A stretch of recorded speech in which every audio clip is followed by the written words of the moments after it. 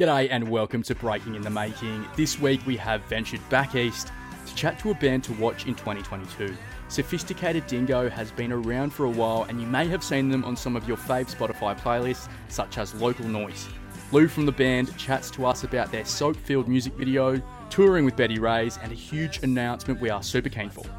Now, I feel like we almost had to do this podcast because obviously we're a very interactive podcast. We like having people tell us who they want on, tell us who they don't want on, and everything in between. And you guys get tagged in almost everything that we put up. I feel like we've mentioned you guys quite a few times so far. And then the other times we don't is because you've already been said. So you've obviously got a pretty loyal fan base there. How does it feel to have that type of support? It's really touching to hear. I didn't realise that. I saw the last couple. I've noticed you tagged us in a few things on those Insta polls or whatever you run. So I guess I kind of knew about it, but like that's just really cool to hear. We absolutely love everyone that follows us, and we've just come off a run around Australia with Beddy Rays, and the people there. So, some of them, honestly, were there early to see us and singing our lyrics back. So we were, blown away. Always are blown away when there's people there that know our music and get around it. So, very appreciative. I like bands like you guys because there's, back in the early days of the Breaking Through podcast, it was always bands that had, one or two songs that kind of, what's the word I'm looking for, stretched out, and then it's just trying to reproduce those type of numbers. You guys are in that same type of boat. One of your early songs, Head Tour.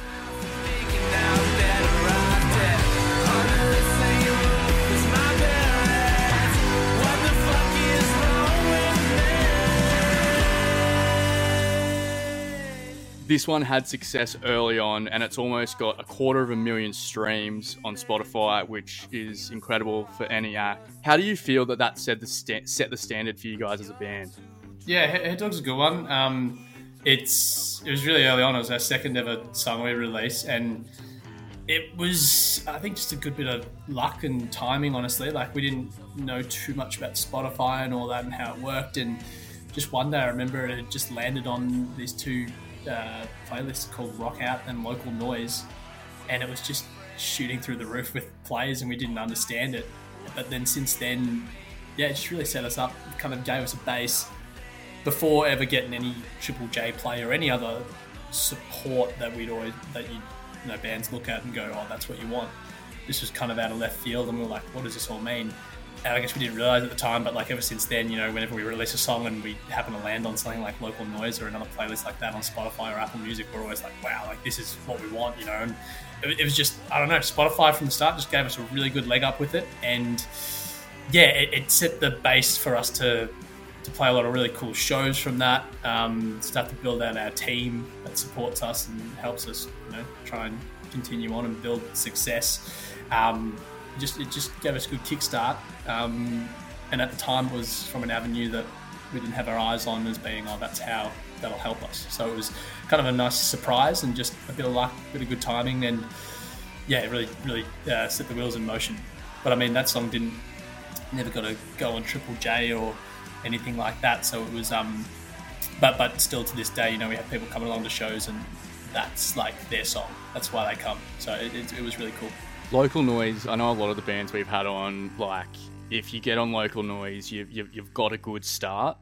So I feel like it's an underrated playlist. Like, it obviously has a bit of following, but I feel like it's pretty underrated. Something we love to do on Breaking Through is go through music videos, and the music video for Day in the Life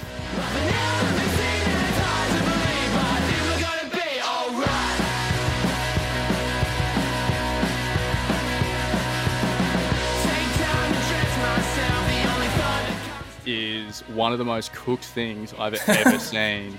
If I had to describe it in a couple words, I'd probably call it soap porn. Yeah. It's the whole time, obviously crack a track, but the whole time I'm just thinking your eyes and mouth must be just full of soap, and it must be so hard to do that video. You got it right. I don't think you can tell from the video how painful it actually was. This was in the We shot it in June. It's the middle of winter in Melbourne, and winter in Melbourne's really cold. Yeah. And the whole first half of that shoot, we were just using cold water. Like, we put Nice. ourselves through complete pain. It was the dumbest thing ever. And like, we had the showers running. We'd run in between takes and literally go have a shower. We were dead set scared we were going to have hypothermia or something after it. It was horrible, like actually horrible. But we knew what it looked like, so we were like, this is going to be really funny. Like, we have to do this. But yeah, and Jimmy, my bandmate, the drummer, he's a lot like lighter than me. Like, I'm probably around 80 kilos. He's around 60 to 65, and like, he was like, so he's got skin and bone, and he was shivering so much. It was just worrying to see. And like, you're right, we're using the cheapest like bubble bath and stuff like that. Went out to dinner that night, and I was just, it was just like, people kept asking like, "Are you all right?" And I've been crying. You've been crying the whole night. It was so painful. It was horrible, but you got to put yourself through some pain for your art, and yeah, it was just a lot of fun. We just knew, like, when we got the idea, it was with Nick Manuel. It was partly his idea, and who shot the video clip, it was partly his idea. And like, when we got it, we just knew, we're like, oh, it's gonna suck, but it's gonna be really funny. So yeah, I think it worked out. There's one bit that goes like a couple seconds, and it's like a close up of you, and you can just tell how much it's hurting. I think he masked it pretty well, but there's one bit that you can just feel your pain through the video. So I commend it. If anyone hasn't watched it, definitely go give it a watch. I think for the first 30 seconds, you feel like it's going to be a bit sexual, and you're like, oh no, but then it's just absolute chaos. So it's good to watch. You touched on a tour with some of our favourite bands. We recently interviewed Beddy Rays, and Radolescent was one of our first interviews like 18 months ago or something. So we love those guys. How was it going on tour, a national tour with those type of bands? Radolescent, up and coming. I feel like this is their year, but Beddy Rays is really establishing themselves as a band to watch. So how was it, going on with them?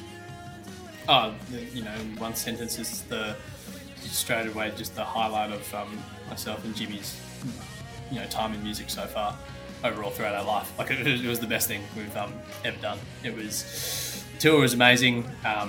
You can't beat going on tour with a band like Beddy Rays that has that hype and support from their fans, that it extends to those fans becoming involved and interested in what us and Radolescent are doing. Like, they were just some of the best shows we played on that level. And then on the pure people tour family side of it, this is our first run going as a support band around the country for multiple shows. And like, I feel so close with all of the Beddy Rays team and Radolescent team. They really cultivated an amazing environment for tour. It was really, we're all in this together. Let's all have a bloody great time. And it's that simple. We can go in for hours, but it was seriously that kind. I love everyone that was on that tour. It was the absolute best. What's that, was there one thing that you learned from either band that you're like, fuck, this is something that maybe we should take back to kind of our shows or our music? On the behind the scenes bit, if you're going to put on a tour, then, there's little things you can do to just make it work best for everyone on that tour. That might sound like, a little bit of extra work for you, like if it's, sorting backline for the whole night, making sure there's, sound person there and, I don't know, photographers and all that, like all those things, right? You just think, oh, that's going to be enough for us to just focus on, let the support bands worry about it.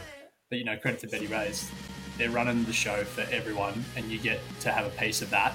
And at the end of the day, they looked after us as support bands and we all ended up having such a better time because of that.